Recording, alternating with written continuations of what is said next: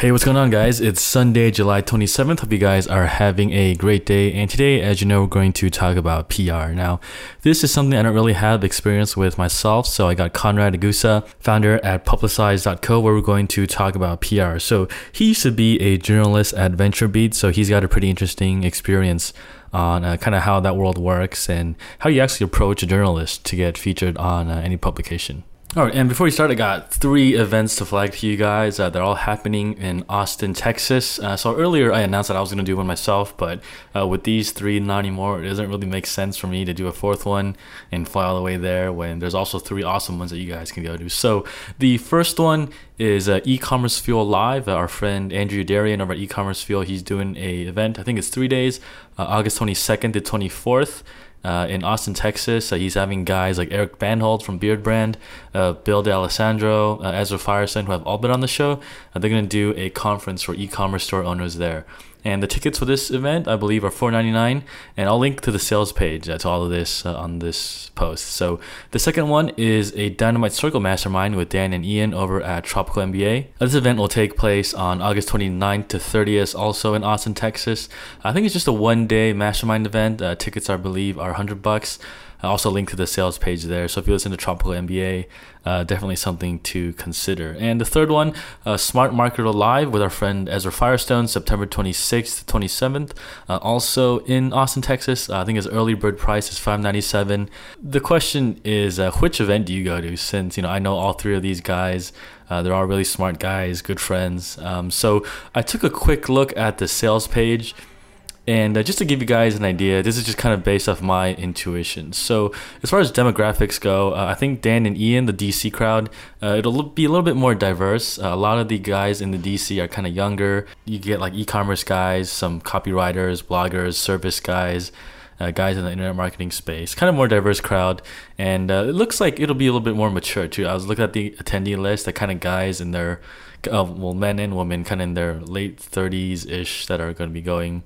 Or older. So take that for what it's worth, just kind of my initial impressions. Now, one thing also the DC values is the lifestyle component. So kind of if you're interested in like philosophy, fitness, things like that, this is probably the crowd you want to go to. And next, E-Commerce Fuel. Andrew has a forum called E-Commerce Fuel forums too, and so this will be pretty hardcore e-commerce. Most of them probably have a variety of business models. They're either drop shipping, running their own products, private labeling, or things of that sort. So hardcore e-commerce guys, this is probably the one you want to go to. And Smart Marketer, for Ezra Firestone, obviously he is an e-commerce guy too, but looking at the sales page, they'll be talking about Amazon, direct marketing, content marketing, social media, YouTube. So it seems more broad in the sense that, any business can go where, as long as you're online, kind of whatever you get there will be helpful. So probably not as e-commerce focused, but definitely the angle's there. So, and I'm sure no matter which event you go to, you'll get a ton of value out of all of them. So if you do go, let me know how it turns out, and I'll link to each sales page on this post.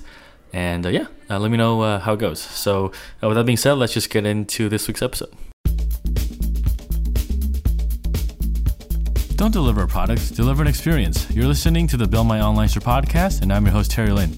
We're here to talk about running an online store and building a strong e-commerce brand to take your online store to the next level. If you enjoyed this episode, make sure to check us out at buildmyonlinestore.com. Let's get on with the show. Traditionally, PR firms charge startups $10,000 a month with a 6-month retainer. This is in Silicon Valley in New York. And a $60,000 cost is way too much for most startups to handle. But even more than that, I felt like there were a lot of misconceptions about PR in general and the media. So if you talk to a lot of your friends and say, how can I get on a site like TechCrunch?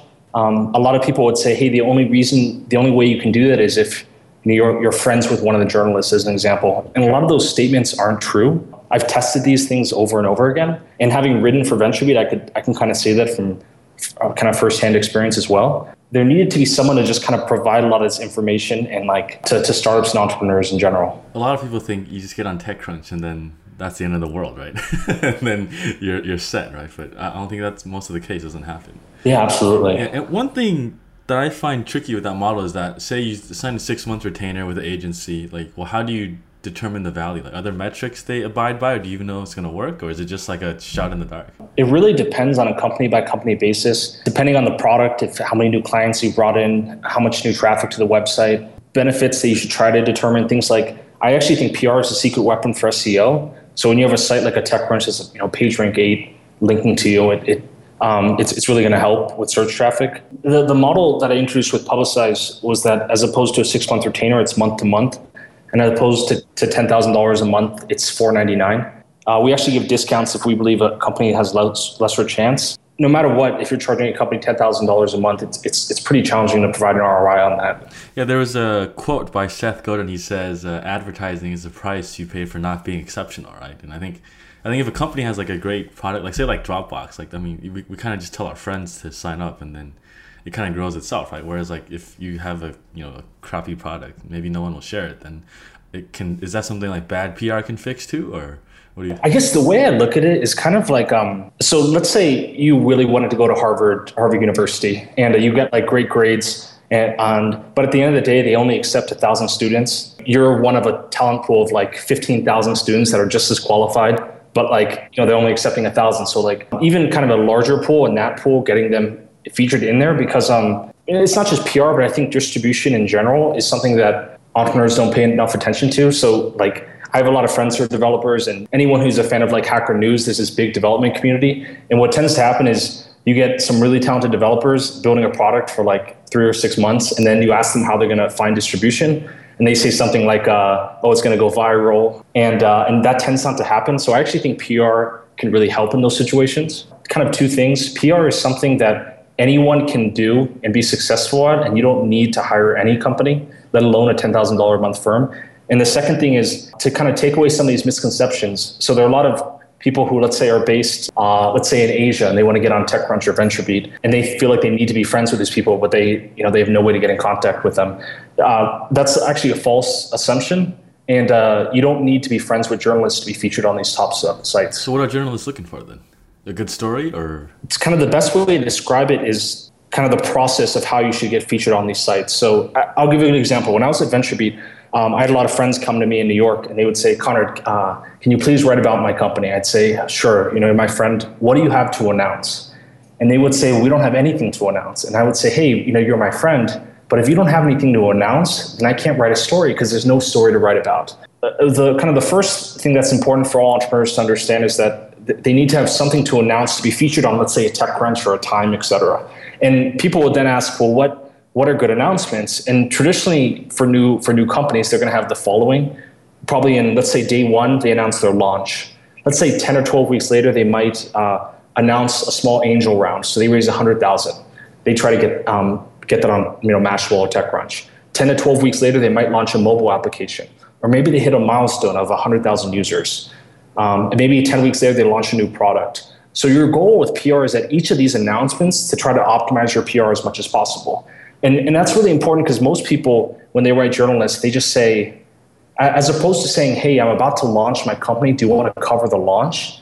They say something like, "Hey, I'm the founder of XYZ. Will you cover the company?" Without even stating a specific announcement to cover. I hope that makes sense. Gotcha. So like things like I'm hiring someone in the industry or whatever, these are kind of like things you can use as a reason to say we have an announcement too, right? It should be some type of accomplishment. Let's say you were working on this company and you brought in a new CEO who was like an established executive.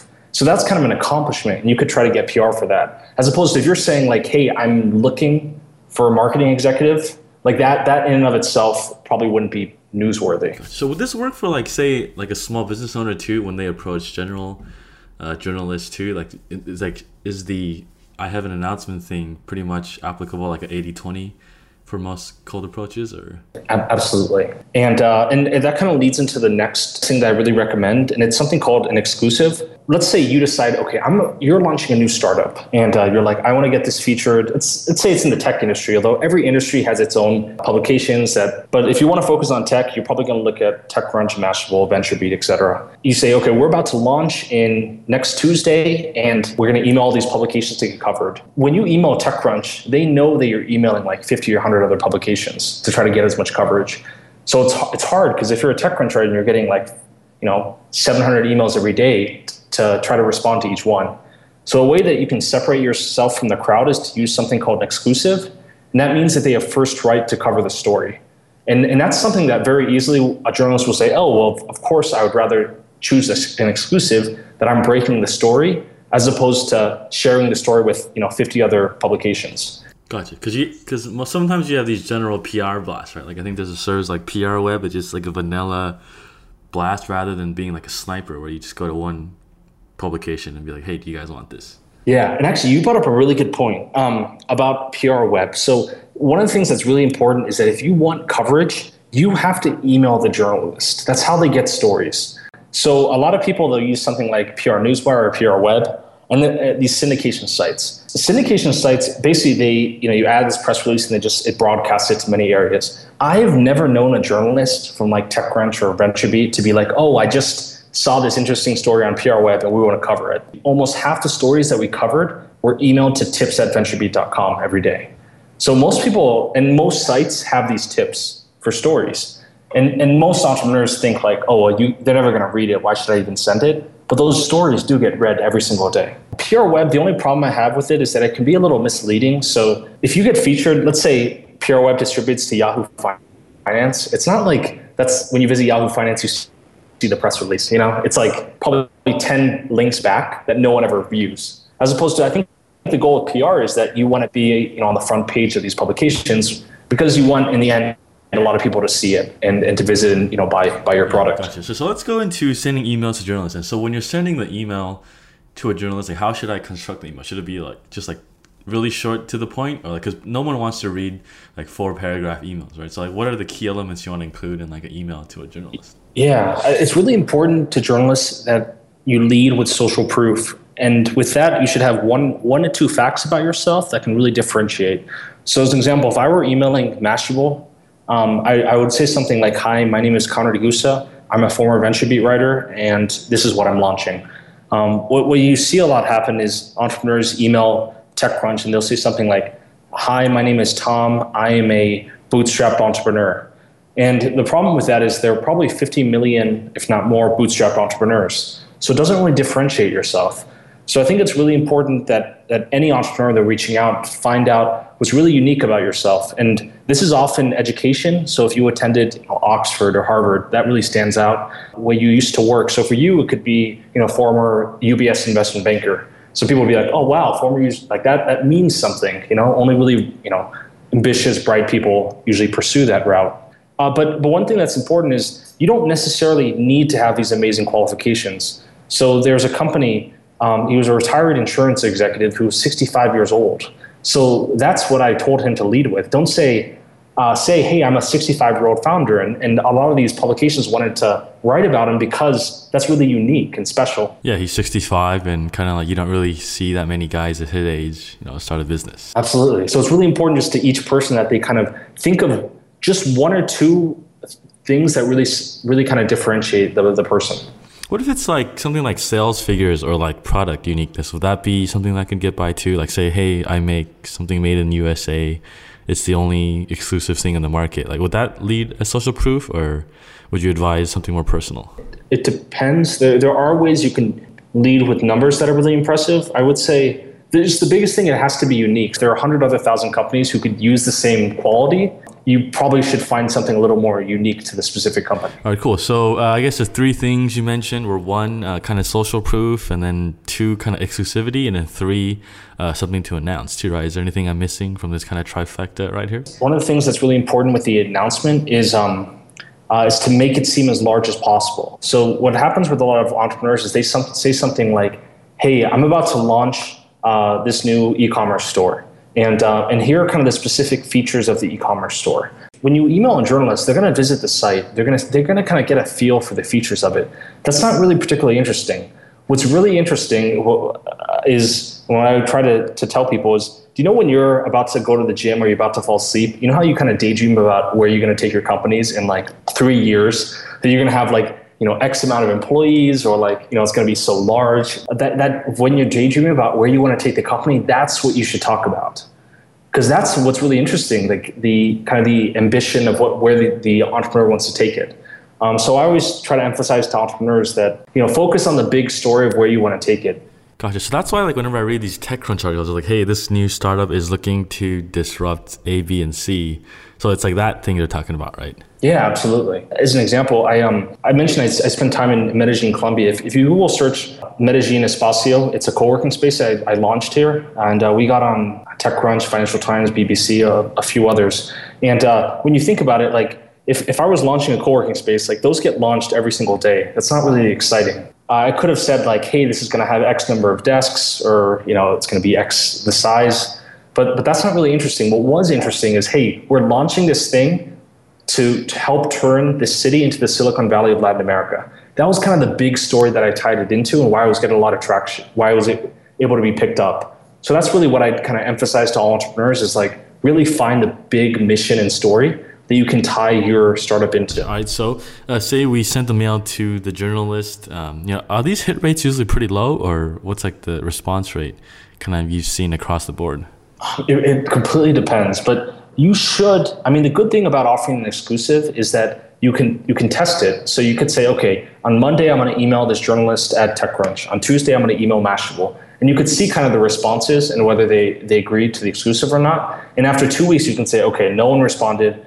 Like, let me go back to the pitch and try to like revise it or refine it to make it better. What's the response time for most journalists? Like, are they always on their email, or like do they take like a day or two? Because like the last thing people hate doing is that they email and then you never get a response and you don't even know what's going on and you assume it went to a black hole, right? Probably 1 to 2 days if you haven't heard a response then. But one of the things is be kind of pleasantly persistent. So when you send a follow email and say something like, I would recommend saying, hi, I wanted to send a quick follow-up on my email. I know you're really busy. If you don't have the chance to respond, thanks so much for your time and your name. And saying something like that, it's kind of respectful. It's a nice follow-up. And sending that at least once, I think, is really important.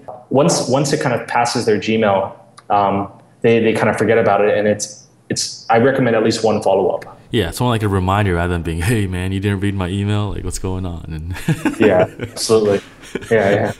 Awesome. All right. So I guess once they say I got like a journalist who agreed to write my story, what does the timeline look like then? Like, because usually they don't publish right away. Like I've done some guest posts, they usually have like a publication schedule. Like, what does that look like on most backends? Ideally, what they're going to say is, Terry, we're going to publish a story on a Wednesday around 12 o'clock. And one of the things I want to emphasize is that almost expect them to be at least a day late. That's really normal. Instead of publishing on Wednesday, they'd publish it on Thursday. Ideally, what your goal should be is, let's say TechCrunch says, Terry, we're excited about the launch of your company. We're going to cover it Wednesday at 12 o'clock. The article comes online, and then you should email and try to further the coverage as much as possible by emailing hundreds of other publications. So medium-sized tech publications like Tech Cocktail, like Beta News, etc. More industry verticals as well. So if let's say you launch a mobile health app, like that integrates with technology, but that also integrates with health and fitness and all these other publications in these other verticals. I would say 1 to 2 weeks to try to further the coverage as much as possible, because the news cycles is inevitably going to kind of move over into the next story after.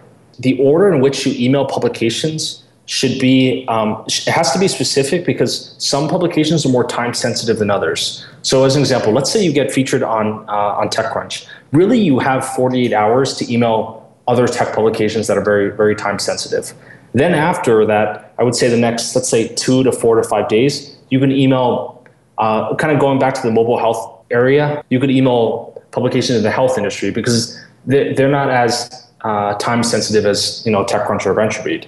And then after that, there are a lot of more general news publications that don't care as much about breaking the story, but rather tying it into larger themes. A general news publication could be something like a Wall Street Journal, and you could still email those people days after, and it could still work for that. The thing that I see about PR that I think is helpful is that it provides a level of social proof. Let's say, for example, Terry, you are an investor, or you are reaching out to an investor. If you just said, hey, my name's Terry, and I'm founding this company, I wanted to know if you want to invest. The investor might say, hey, I don't really know who you are, I'm not really interested.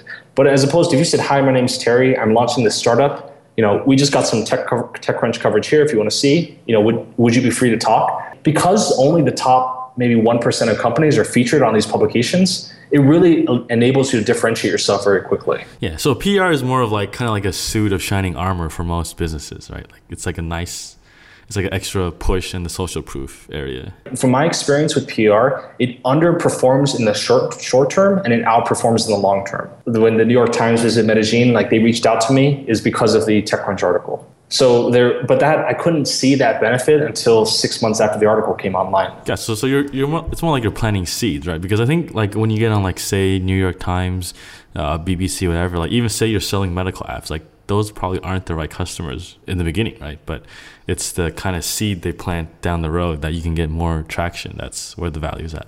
Yeah, I mean, I think that helps a bunch, and it's probably like anything. It's similar to if you raised $1 million, people would say like, wow, he's kind of known as the person who's able to raise that much money. Same like if you were able to be featured on the Wall Street Journal, they would kind of identify you with that, which I think can help. Yeah, gotcha. Yeah, that's over the long term type of thing you should focus on. So one thing some people have been kind of talking about in my circles is like independent PR agents. Kind of like I've seen a couple guys on like Odesk or Elance. Like, what's the deal with these guys? Like, because I think traditionally you have the big agency and then you kind of have these freelancers. Right? Is there something I'm missing or? Yeah, from my experience working with other entrepreneurs, I don't think they have the best experience working with independent agencies, but I think it's completely a case-by-case scenario. If I were to potentially choose an independent PR agency to work with, I think the very first thing I'd say is, hey, here's my company, and like, can you walk me through what exactly you want to do? And I think if they didn't have a really tangible, and also how their prior experience and like if they had case studies of other clients they'd work with kind of applies to that specific to your company. So it would be like if they've had similar customers like me, or have a proven track record of delivering. Exactly. And I'd probably say something like this. Okay, well, what do you recommend for a PR strategy? Can you give me these tangible steps? Because I use the term deconstructing PR. And the reason why I use that is if you're a company and you're like, I really want to work on PR right now. It's not like PR is this button where it's like, oh, I just got to push this PR button more to like work harder, It's like PR, it's a series of steps that can be deconstructed. So, okay, let's craft the story. Okay, let's, as an example, find an exclusive for TechCrunch. After, let's further the coverage as much as possible. Like, those are all really tangible steps. If I were working with an independent agency, I would say, hey, like, talk me through the individual steps. And I think as any founder, it's kind of your responsibility to have some type of understanding of what they're going to do. Otherwise, I think it could probably backfire. So you're saying that the founder needs to have the story, but the PR guy kind of does the distribution, or? I wouldn't say they need to know the story, but rather the founder needs to have some understanding of the steps that the PR agency is doing. So as an example, the founder shouldn't say like, oh, the PR agency is just doing PR work. Because what does like PR work mean? But as opposed to if the founder said, okay, well, the PR firm is securing an exclusive right now with the press release that the company crafted. Well, that's like a really tangible step. Let's say, I think that kind of applies to all marketing though. Like whether it's like social media, okay, well, like deconstructing social media, that could be something like posting on Twitter a certain amount of times every day or whatever it may be. Yeah, so bringing it into something tangible that can be measured, right? Otherwise, if you're just saying, hey, press this red button, well, how do you know if this button's working, right? Absolutely. No, absolutely. Cool. All right. And so where can we find you online? Let me see. I guess LinkedIn I use the most, Conor DeGussa, and Publicize.co as well. Oh, cool. And is there like a Twitter handle we can reach you at, or an email? Yeah, just my name, Conor DeGussa, for Twitter. And my email is conor@publicize.co. Cool. Awesome. Very cool. All right. Thanks, Conor. Thanks for joining us today. And we'll keep in touch. Thanks so much for the time. Thanks for listening to this episode of the Build My Online Store podcast. If you want the show notes, make sure to check out the website at buildmyonlinestore.com. And if you got an e-commerce store, every 2 weeks I lead a live mastermind call with about 5 or 6 of the listeners in 2 separate groups where we work openly together and solve a business problem that you have. And we're all there to support each other. So if this sounds like your cup of tea, make sure to check us out at buildmyonlinestore.com/mastermind. Thanks again for tuning in, and I'll catch up with you guys next week.